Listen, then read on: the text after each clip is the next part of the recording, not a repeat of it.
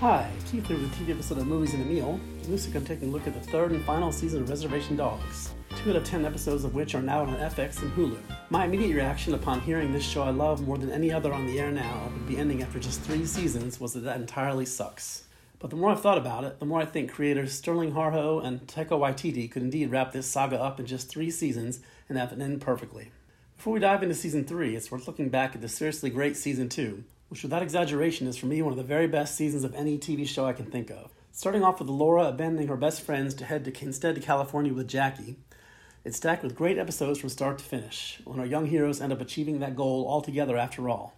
Along the way we get great guest spots from, amazingly, first Megan Mullally, and then rising Indigenous stars Amber Midthunder of Prey, and even better, Lily Gladstone, who is about to become extremely famous as the star of Martin Scorsese's hopefully upcoming soon Killers of the Flower Moon. So the question for Season 3 was just where do you go after such an emotional end to the second journey?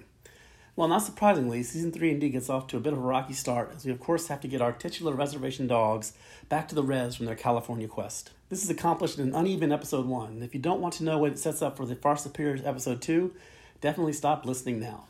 Episode 2 really gets the wheels rolling again, with Bear on a vision quest that leads him to an encounter with an eccentric, played by another one of my very favorite Indigenous actors, the great Graham Greene, of Ontario's Six Nations Reserve. It's a fantastic episode and a sign of a strong finish to come in the final 8 episodes. It's this care the creators clearly take in casting, but also in storytelling, that really makes Reservation Dogs stand apart. Not since the only season of HBO's Watchmen have I been able to say with confidence they show is unlike any other you can find now. But that's definitely true with Reservation Dogs, so get caught up right away if you haven't been watching.